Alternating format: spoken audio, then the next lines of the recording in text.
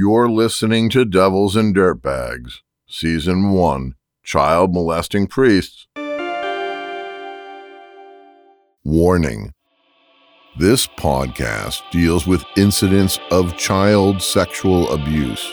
Listener discretion is advised.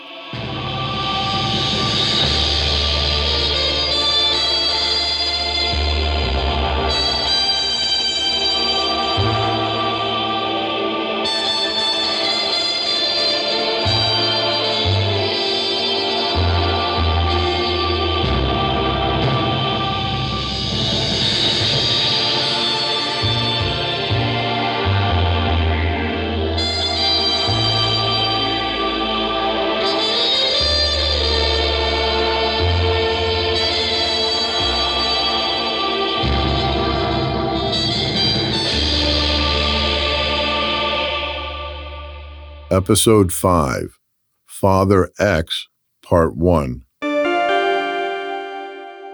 For the next 4 episodes, we're going to take a very close look at the life and crimes of the man I'm calling Father X, the worst of the 5 credibly accused clergymen who served at St. Matthew's during my childhood. When I was a teenager, Father X and I were pals. Father X also turned out to be a serial molester who has admitted to preying on altar boys during the 1970s and 80s. In 1993, he was forced to leave the priesthood and promptly disappeared. With financial help from the church, he moved to a nearby state to pursue a civilian career as a drug and alcohol counselor.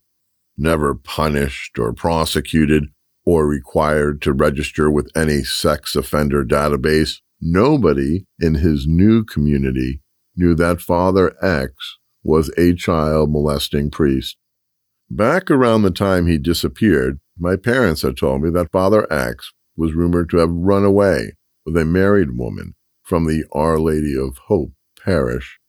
Turns out that gossip wasn't true, but since the bishop never discussed priestly personnel issues, the lay people of the parishes where Father X served had no idea what really happened.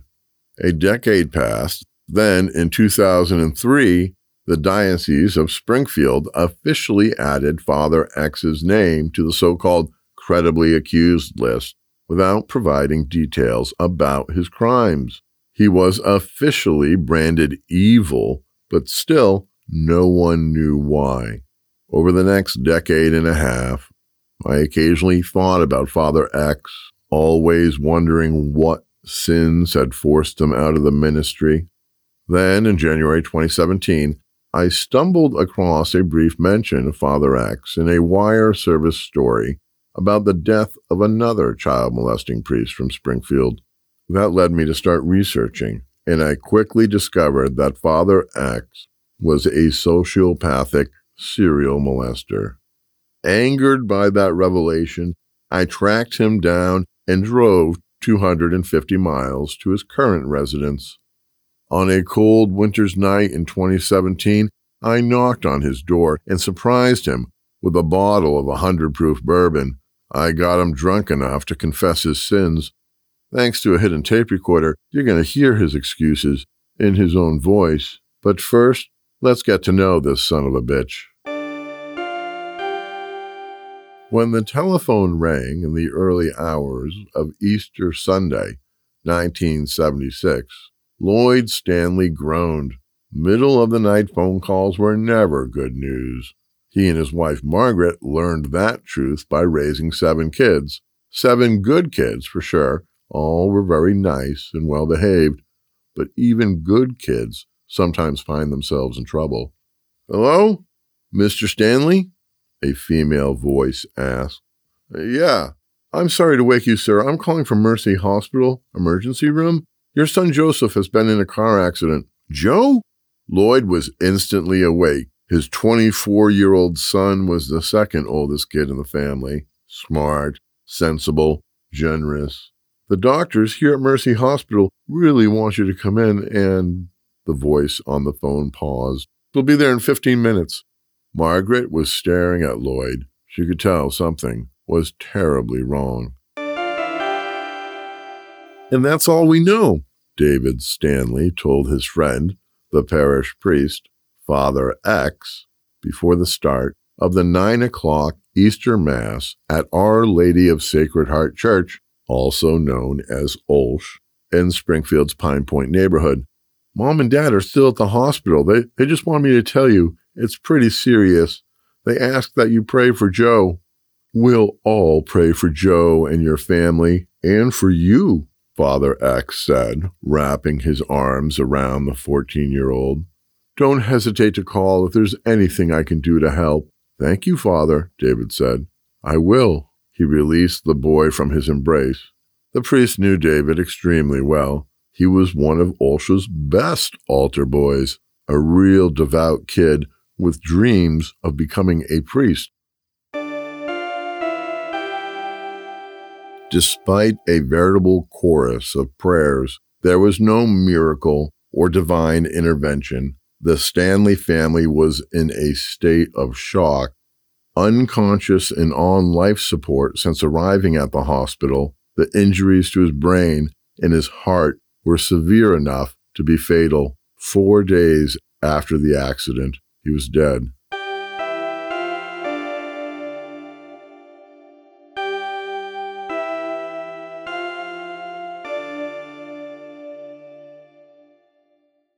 I asked my parents if I could ask you, David said to Father X. He'd ridden his bike over to the Olsh rectory to speak to the priest.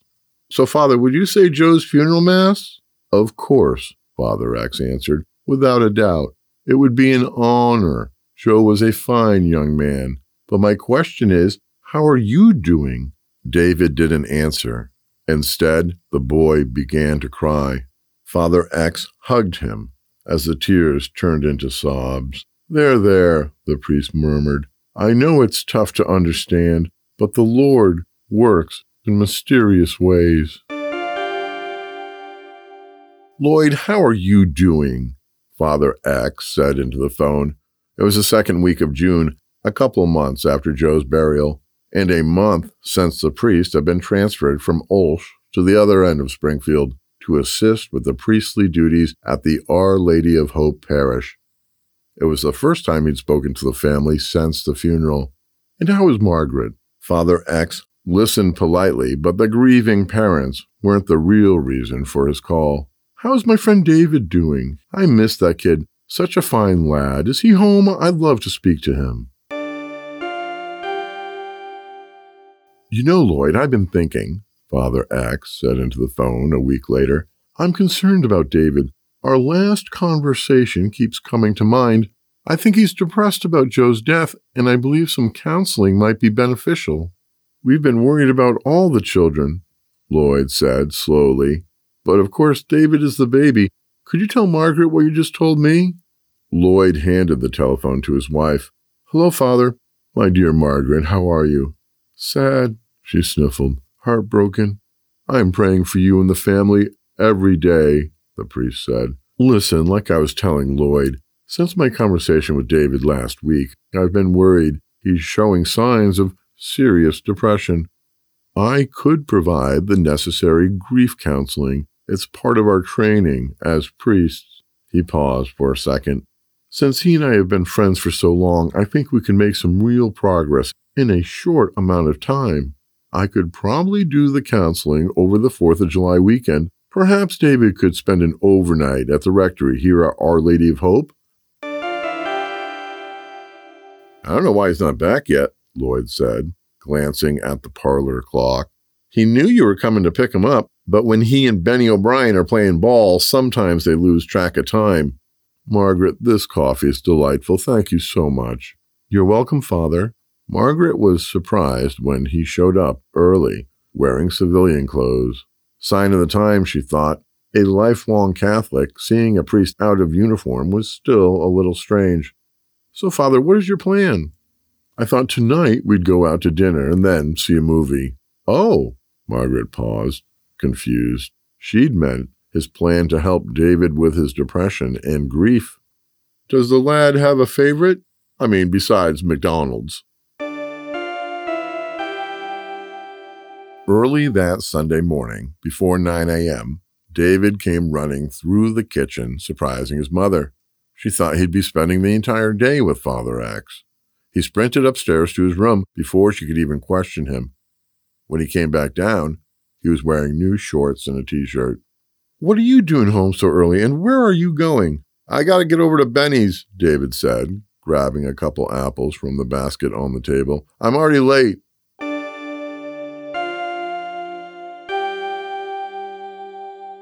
"How was your visit with Father?" Margaret asked David that night.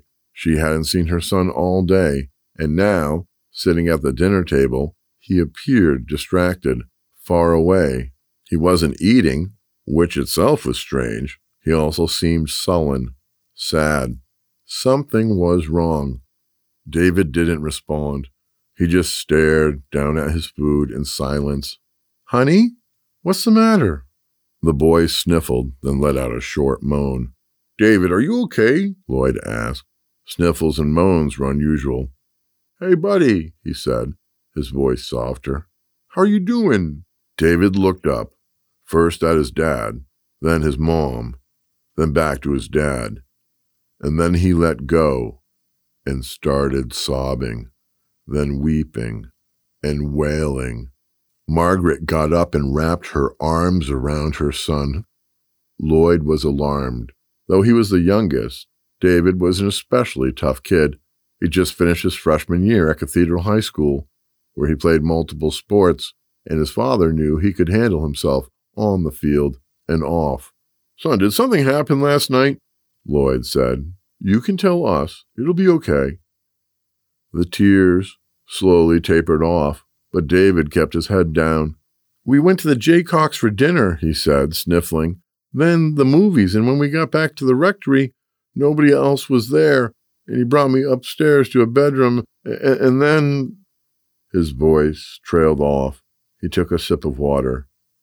His parents stayed quiet, not wanting to rush him, and when David began talking again, they couldn't believe his words. Slowly, methodically, and graphically, the 14-year-old boy explained how the priest had forced him onto the bed and climbed on top of him, pinning him to the mattress, and how Father X reached into the boy's underwear and touched and fondled his private parts.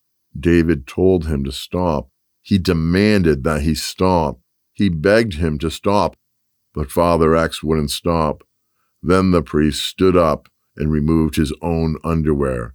He was going to rape me," the boy said, fresh tears flowing from his eyes. "I got up and ran into the bathroom, and I locked the door behind me, and I stayed in there for the whole night. I was so scared." For several moments, his parents sat in shocked silence, absorbing the details more horrid, depraved, and perverted than anything they could have imagined. A priest, a holy man, a direct representative of God, sexually molesting and attempting to rape their young son. "I'll kill him!" Lloyd bellowed as he jumped up from his chair. He pounded his fist on the table. "I'll murder that dirty son of a bitch." He turned to his wife. She sat there, crying, her body pulsing with each sob, cheeks soaked with tears, eyes filled with sorrow and pain. They'd all suffered so much already, and now this.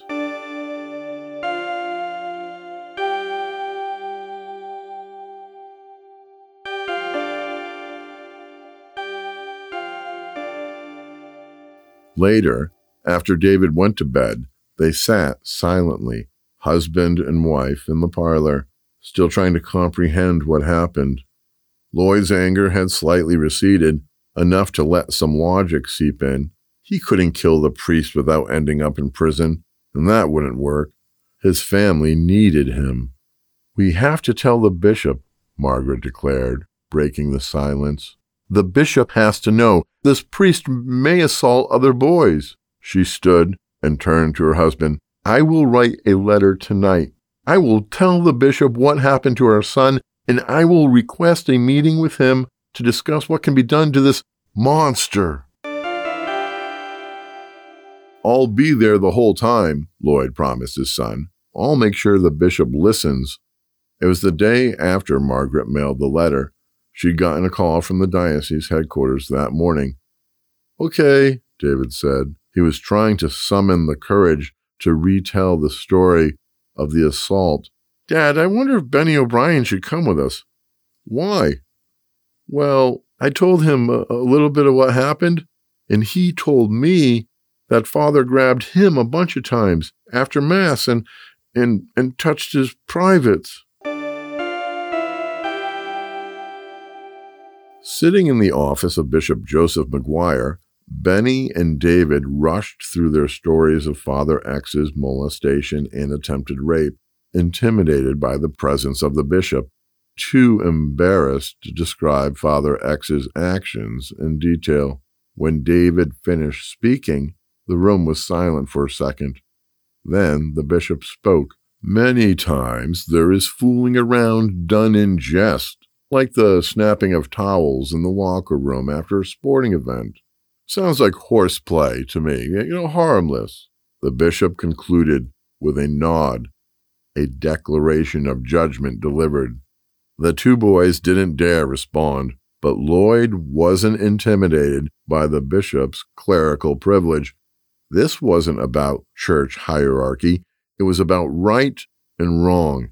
He was glad Margaret had decided to stay home. She was already so upset by the situation, and she didn't need to hear Bishop McGuire's bullshit. Excuse me, Bishop, Lloyd said.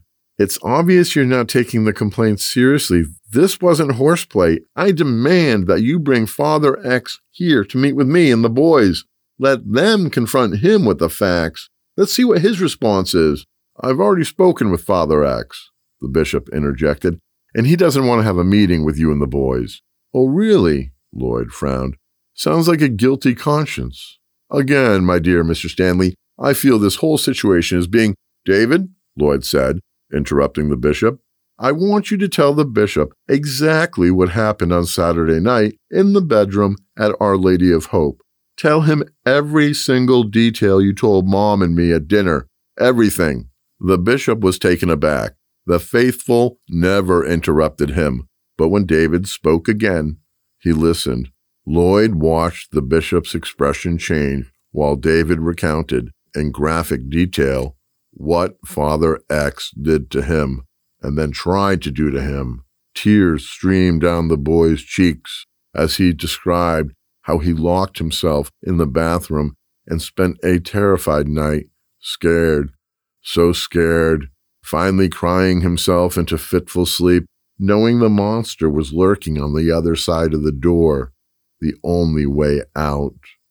When David was done, the bishop was contrite. He turned to Lloyd. I will take care of this, the bishop said. There will be no need for a face-to-face meeting. Can you make it so he doesn't supervise any more altar boy programs? David asked. I promise you this, the bishop said, looking him in the eye. I will suspend his duties as a priest. I will see that he attends counseling and that his future duties will be restricted so he will not supervise any children. The bishop paused for a final time, then added, and I will personally monitor his behavior. And then he said he would personally monitor his behavior, Lloyd said. He and David were giving Margaret the recap. But no meeting with the son of a bitch. Lloyd, she said. Margaret would have also liked to swear, but she didn't cuss. She was a good Catholic woman. I guess we have to take the bishop at his word, she said. He said he'll take care of it, right? Well, we trust in the Lord and the bishop. Lloyd wasn't convinced. We'll see, he said. But there's nothing more he could do. No alternative other than to wait and watch. I propose we close the topic to future discussion, Margaret said, and rely on the bishop's promises. Lloyd and David nodded in agreement. In the 1970s, good Catholics didn't talk about sex, and they certainly didn't discuss priests forcing sex upon children.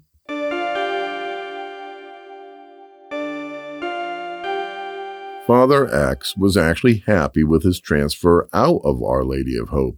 felt more like a reward than a punishment. He hated the job, and he especially hated the pastor, Father Jackie Powers, a doddering old fool, Father X believed, who should have been retired years before.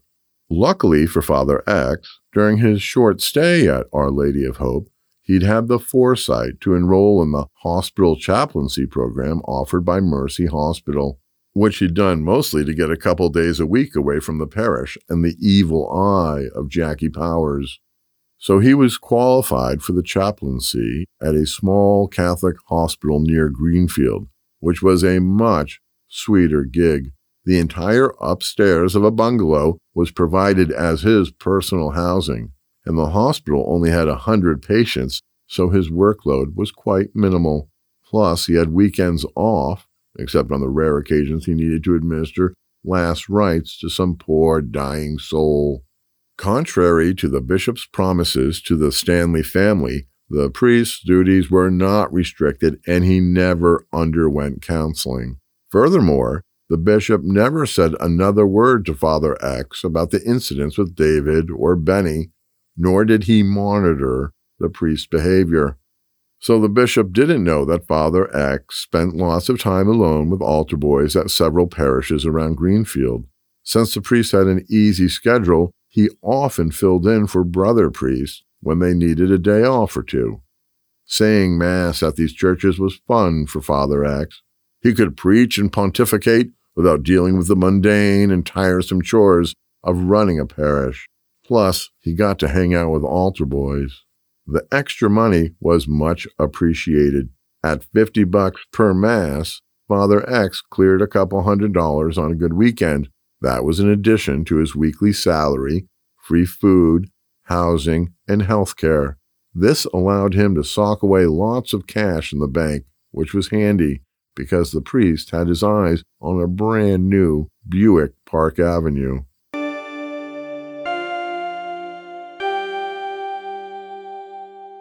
David wasn't so lucky. His second year at Cathedral High was a disaster, a dramatic change from the year before. He drank, smoked, fought, and stole. Over his parents' objections, he stopped attending Mass. He skipped classes and entire days of school. Sullen and rude, he was a jerk to everyone, teachers, siblings, random people on the street. Lloyd and Margaret tried all the tricks they'd used on their other 6 kids, bribes and punishments, rewards and threats. Nothing worked. David turned into a stranger, alienating everyone around him, all except his brother Stephen, who never gave up on David. He believed his little brother could change back into the sweet young fella with priestly ambitions. The family's denial ran deep. Nobody made the connection between the trauma of David's assault and his bad behavior. True to their vow, the assault by Father X and the bishop's response to it were never discussed. Then, Patty, the lone daughter in the family, came home from her new job at the Catholic hospital near Greenfield, bearing shocking news. She'd seen Father X gallivanting across the hospital campus between patient visits. Then she learned he'd been saying Mass and distributing communion to the bedridden, blessing men, women, even children and babies who were visiting the ill. Father X was always available to administer last rites and all the other sacraments. This was hardly what the bishop had promised.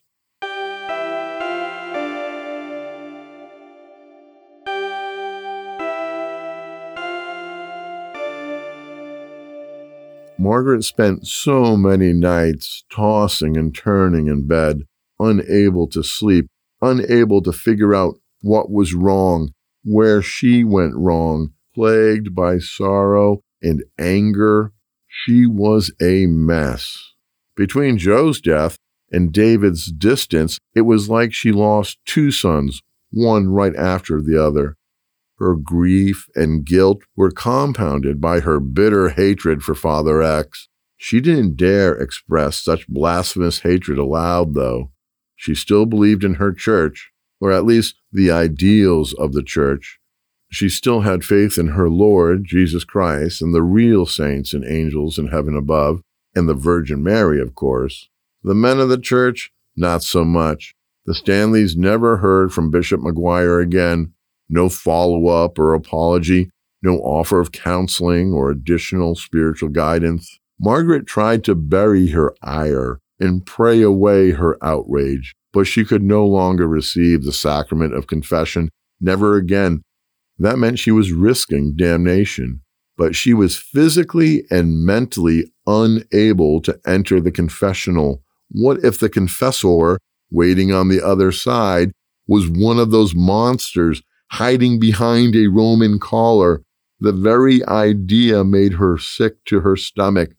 Unable to achieve what's called reconciliation, she carried her unforgiven sins as yet another burden, another reason to worry and fear. Heaven forbid she died before receiving absolution from a priest, because then her unconfessed sins would condemn her to eternity in the flaming pits of hell. "That little no-good goddamn punk," Lloyd said to himself, gripping his steering wheel tight as he drove out of the parking lot. Once again, he'd been called away from work, forced to leave a business meeting to deal with David. Apparently, Stephen, the good son, had finally snapped. After discovering his mother crying over his little brother's daily disrespect, he lost it and kicked David's ass.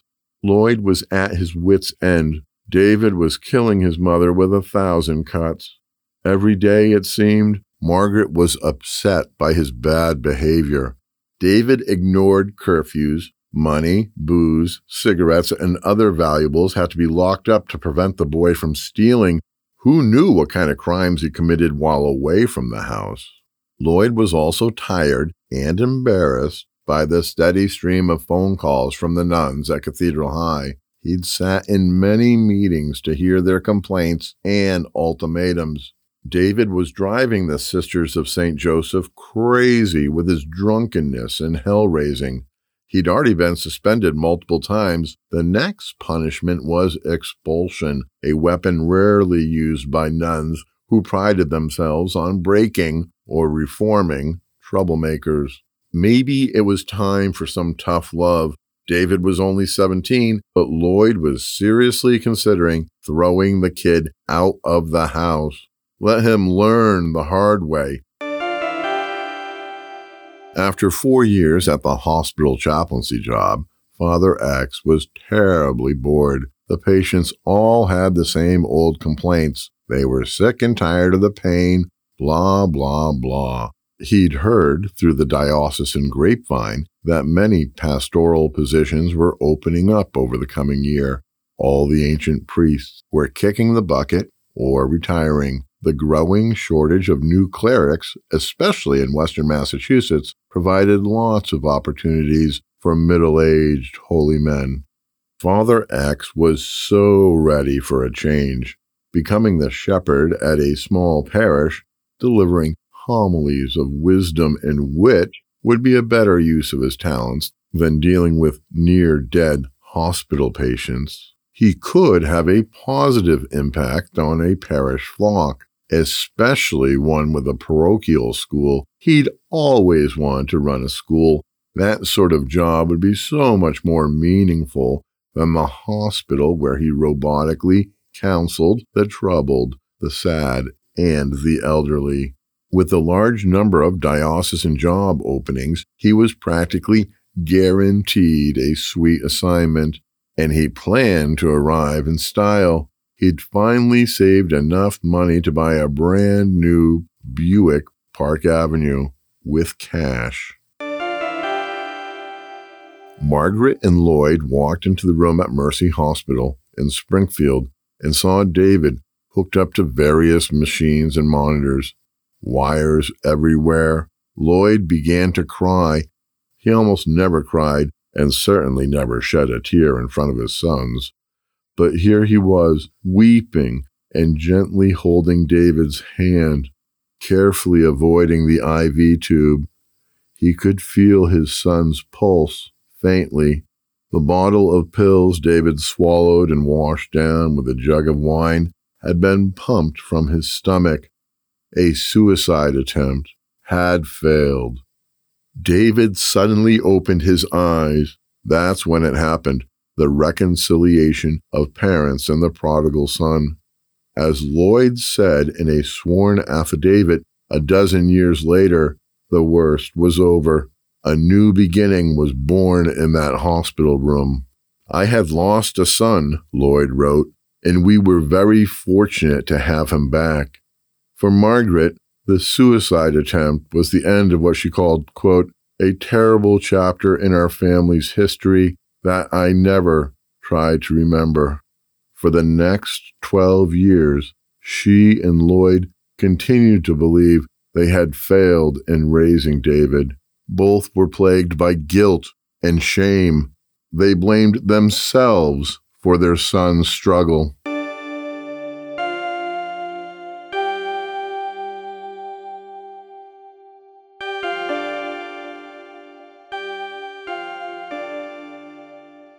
In the fall of 1981, Father X drove his Park Avenue into the parking lot of St. Stephen's Church, located in a bucolic small town, lined with quaint 18th century houses.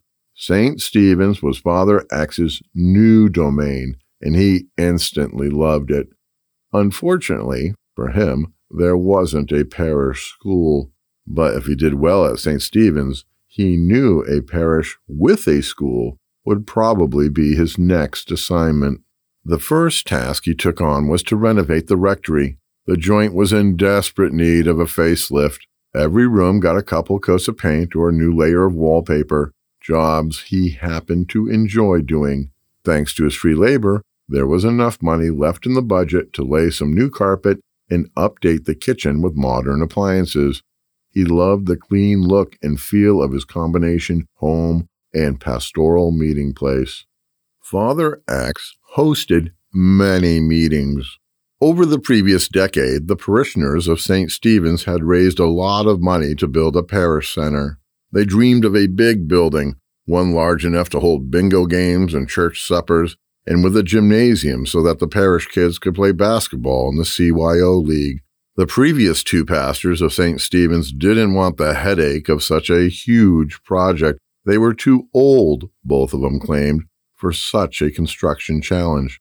Father X, on the other hand, at age 40, was willing and able to lead the venture, especially since the parish had a couple $1,000,000 in the bank. So the priest dove in, which mostly entailed hosting planning meetings and writing checks to contractors. Pastors aren't supposed to be so focused on the material world, but that was the reality of running a modern parish. And despite the demands of the construction project, Father X was still able to fulfill his ecclesiastical duties. Those duties included training a small army of altar boys to assist in his theatrical celebration of the Mass.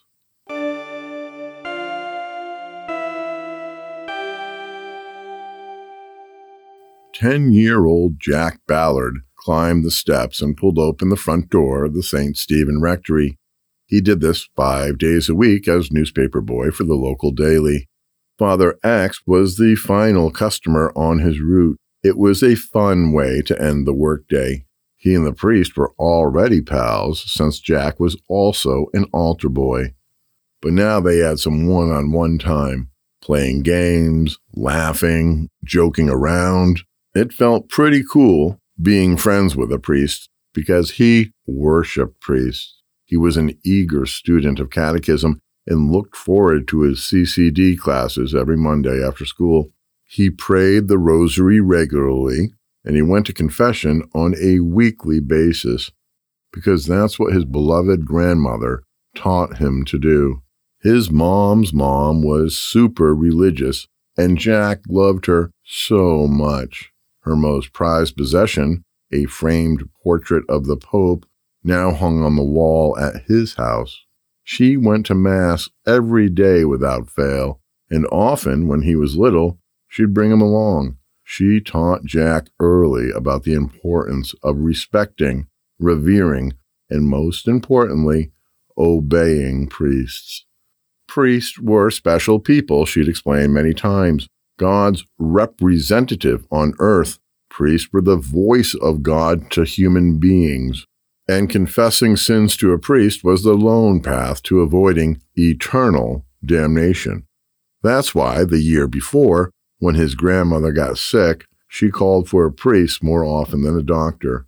When she died, young Jack was devastated, but at least she went straight to heaven, and Jack truly believed they'd be together there again when he died. He'd hear her laugh again. He'd see her wide smile and feel her tight hugs for eternity. For Jack, that was reason enough to follow the rules of being a good Catholic. His Gram would have been proud of him serving as an altar boy, and Jack was honored to help Father X celebrate Mass. He liked to think his grandmother was watching from heaven above, happy to see his dedication to the church and his devotion to the priest. Serving as an altar boy was the highlight of Jack's life. Some classmates made fun of him at school, bullied him really.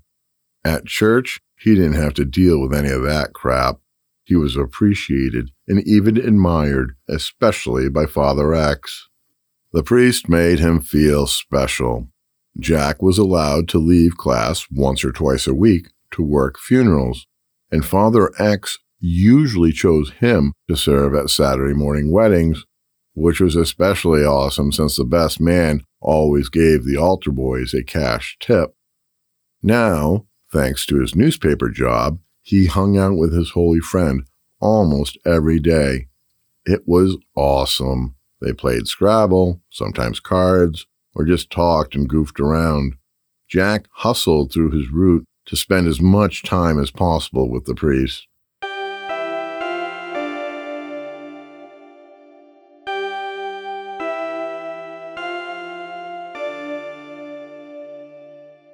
Extra, extra, read all about it, Jack called out as he walked through the foyer and into the main hallway of the rectory, just like he always did. But this time was different. Suddenly, Father X appeared beside him.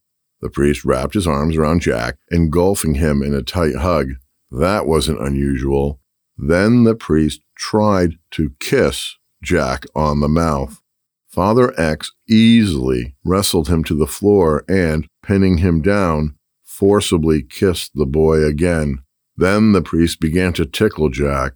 Then he put his hands down Jack's pants and fondled the boy's privates, then his buttocks. Jack felt very strange and confused. And just like that, it was over. Father X was back on his feet. So was Jack, newspaper still in hand. Of course, you better not tell anyone about this, the priest said nonchalantly. It'll be our little secret. Besides, no one would believe you anyway. He took the newspaper and ushered the boy towards the front door. Out on the sidewalk, Jack was in a daze, in shock. He wasn't hurt physically, and the priest was right. No way to explain what Father X did. Besides, his grandma always said that priests were special and must be obeyed. Is this what she meant?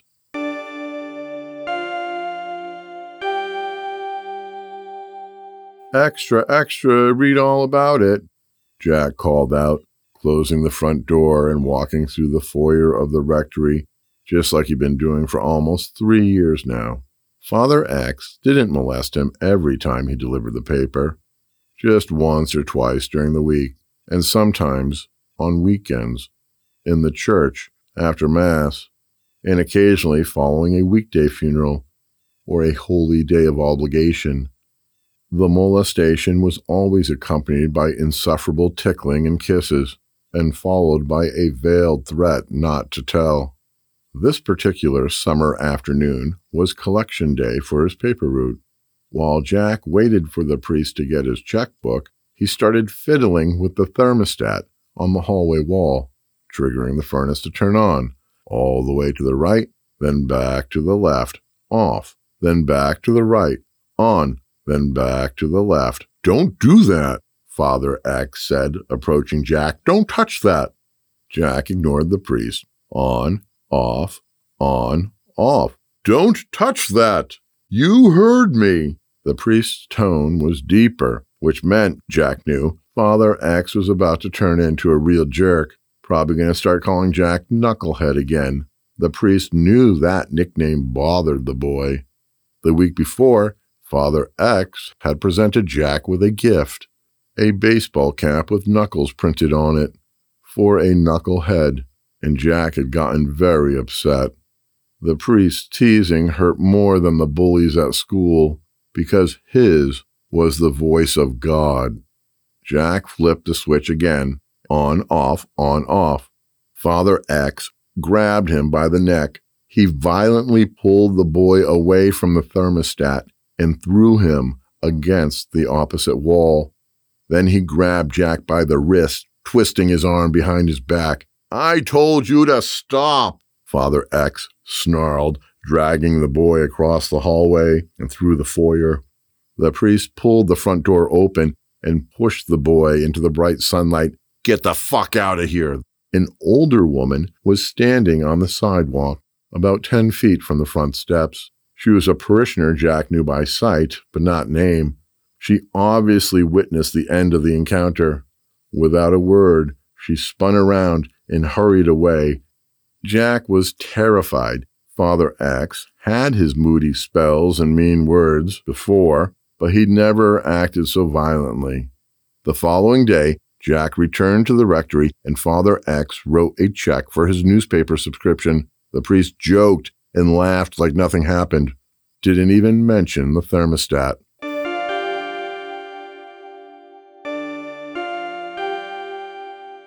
I'm glad to see you have an interest in Our Lady of Hope, Bishop Joseph McGuire said into the telephone receiver.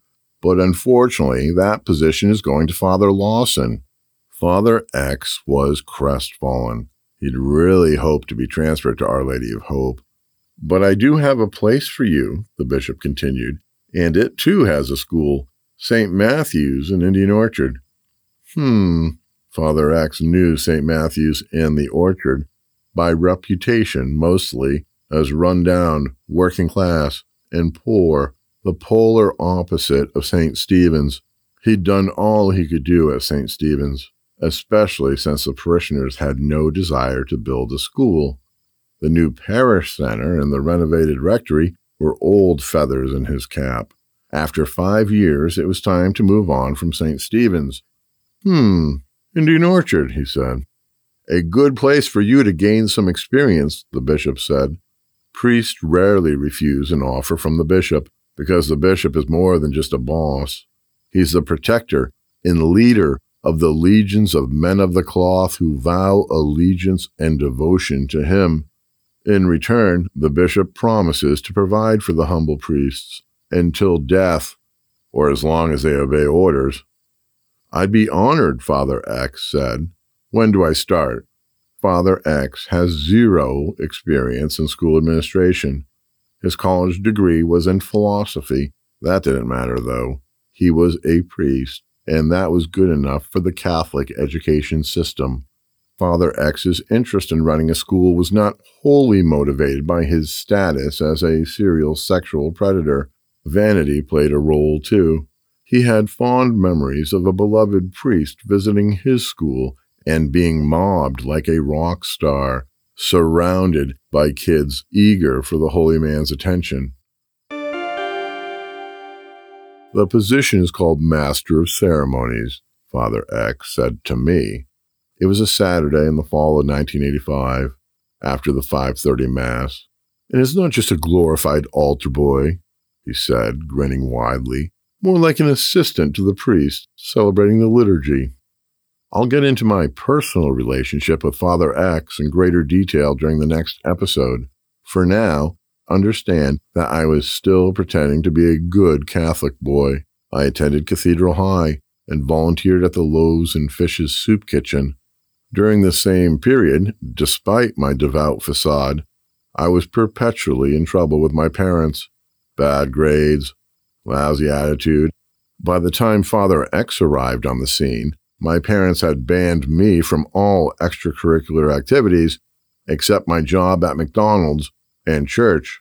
Once or twice a month, I served as lector at St. Matthew's for the sparsely attended Saturday evening late Mass, where I convincingly read the selected chapter and verse, serving as a biblical warm-up act for Father X's gospel and homily show. Looking back 33 years later, it's hard to believe that was my life. For some unknown and ungodly reason, I agreed to become a master of ceremonies, and in the coming months, I became pals with the friendly Father X. Father X's first big project was the renovation of his own living quarters, the rectory. The one at St. Matthew's was a nicotine-stained dump, reeking of desperation and neglect. To Father X's sensitive nose, stunk of old socks and soiled pants. Every wall and ceiling was crackled or peeling paint. Every carpet and rug was worn and tattered. He repainted the whole rectory, which was quite the task. The place was spacious, with 4 upstairs bedrooms and a living room, plus a kitchen, dining room, pastor's office, parlor, and meeting room on the first floor. Father X embraced this type of labor.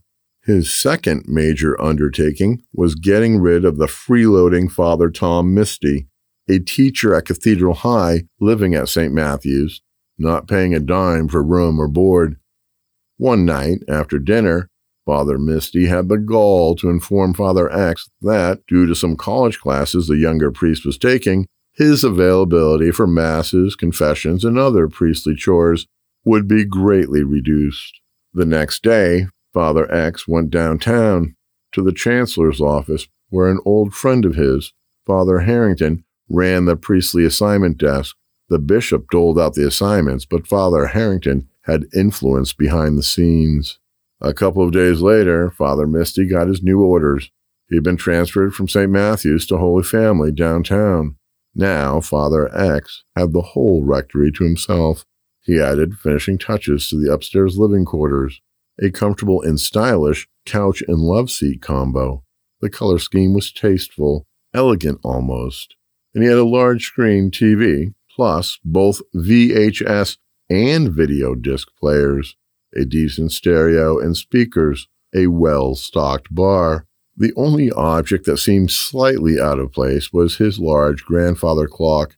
It was relatively new, bought the year prior from a Vermont furniture company. At first, Father X regretted the purchase because the gongs and chimes were so damn loud, but he'd paid good money for the thing, so he had to keep it or take a loss. And eventually, he grew accustomed to hearing the cacophonous chimes every 15 minutes.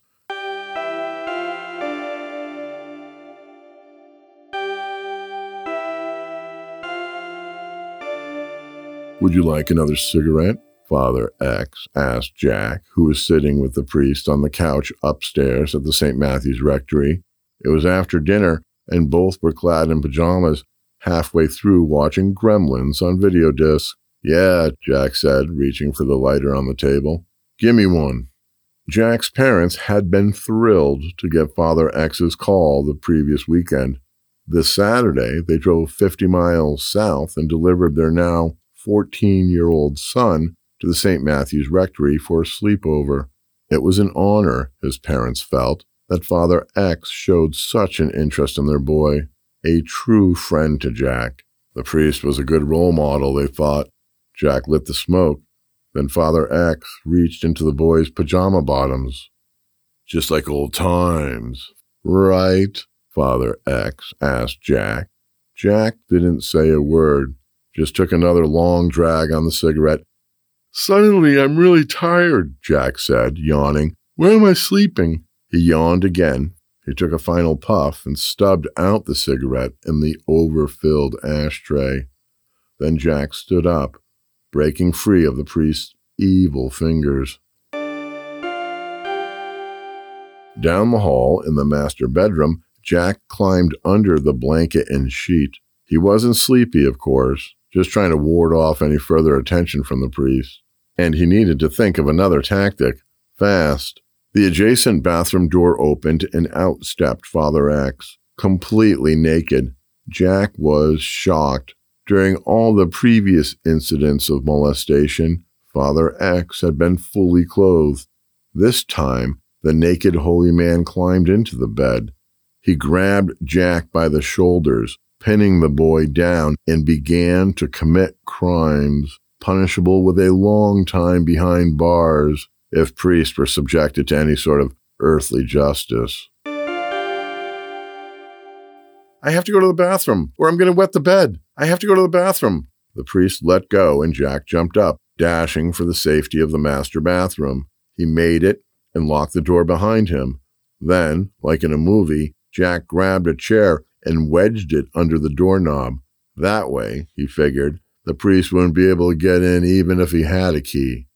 For the next couple of minutes, the rectory was dead quiet. The chimes of the grandfather clock broke the silence. "Jack, are you all right?" Father X called out from the bedroom when the clanging finally ceased. "Leave me alone, Jack. I said leave me alone." And that was that. Neither spoke another word that night. The priest dozed off. Not Jack, though. Fear in that damn clock kept him awake in the bathroom until dawn. And at some point during that interminable night, his terror turned into anger. Father X was a devil, he finally decided, not a holy man of God. Father X did not deserve to be obeyed.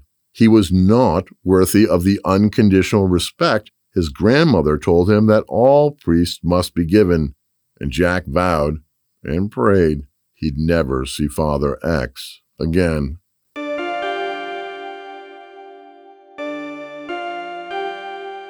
Father X stayed at St. Matthew's for another 3 years until 1989. He loved the parishioners, he would always say, but the church was a headache. Lots of structural problems, a leaky roof, an aging furnace, and outdated electrical wiring. Also, no plumbing or bathroom. Plus, the church just smelled bad to him. And running the parochial school wasn't as fun or glamorous as he thought it would be, though he enjoyed hanging around at lunchtime when the kids had time to mingle and hug him. The late 1980s were tough for parish schools, but Father X, surprisingly, fared better than most of his colleagues. It had been a struggle, but he'd convinced parents to start paying their annual tuition bills, many of which had been in arrears for years before his arrival. St. Matthew's was no longer in dire financial straits. The diocesan gossips announced the news. Father Lawson was retiring early. Health reasons. Father X figured this was his ticket out of the working-class slums of the Orchard. His chances were good. Bishop McGuire had even said so, impressed by Father X's ability to keep St. Matthew's solvent. Perhaps he could work the same magic at Our Lady of Hope. Our Lady of Hope was a beautiful church, a cathedral practically, and had a much classier demographic of parishioners. Made St. Matthew's look even shabbier by comparison. Almost 15 years had passed since Father X left the parish under a cloud of unspoken suspicion. Finally, his triumphant return, this time as pastor and savior of the school.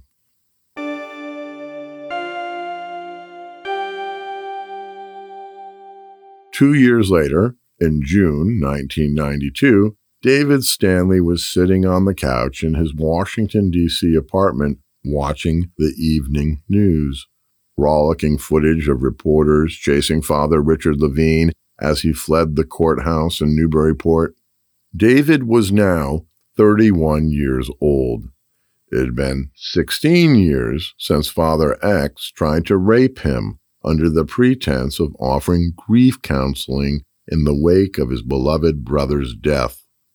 Once in a great while, David would recall the horrible night he spent huddled on the bathroom floor of the Our Lady of Hope Rectory, terrified by the evil priest on the other side of the door. There are also occasions when he recalled his suicide attempt. Whenever those memories arose, he tried to bury them ASAP. He desperately wanted to forget the priest's crimes and the bishop's empty promises.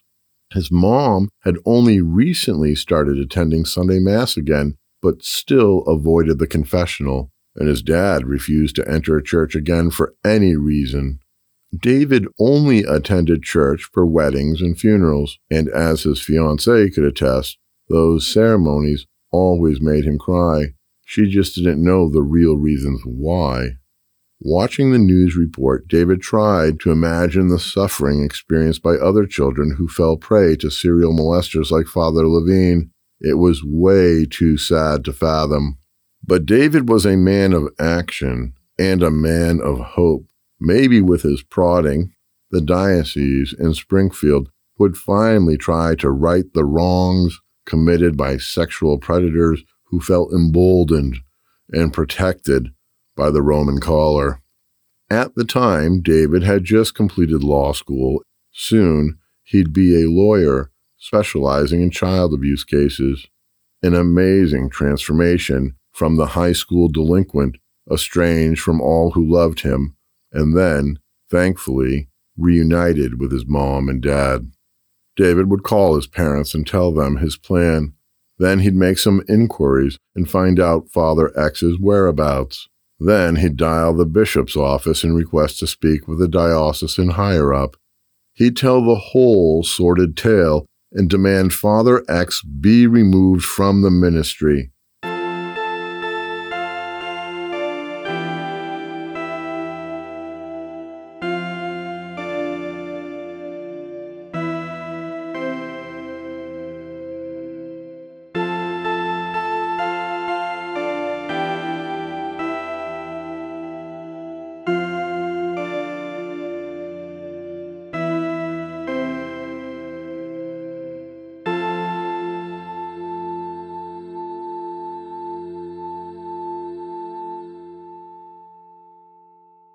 Devils and Dirtbags is written and produced by me, Crash Berry.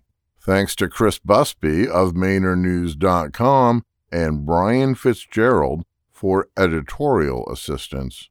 Thanks to Dave Gutter for the theme song. Thanks to my sweet wife, Sweetgrass, for the musical interludes. And thank you for listening. Be sure to visit devilsanddirtbags.com for show notes, top secret memos, and to learn about my books, my other journalism, and movie, or to send me an email. Next time on Devils and Dirtbags. Little did Father X know a perfect storm was brewing.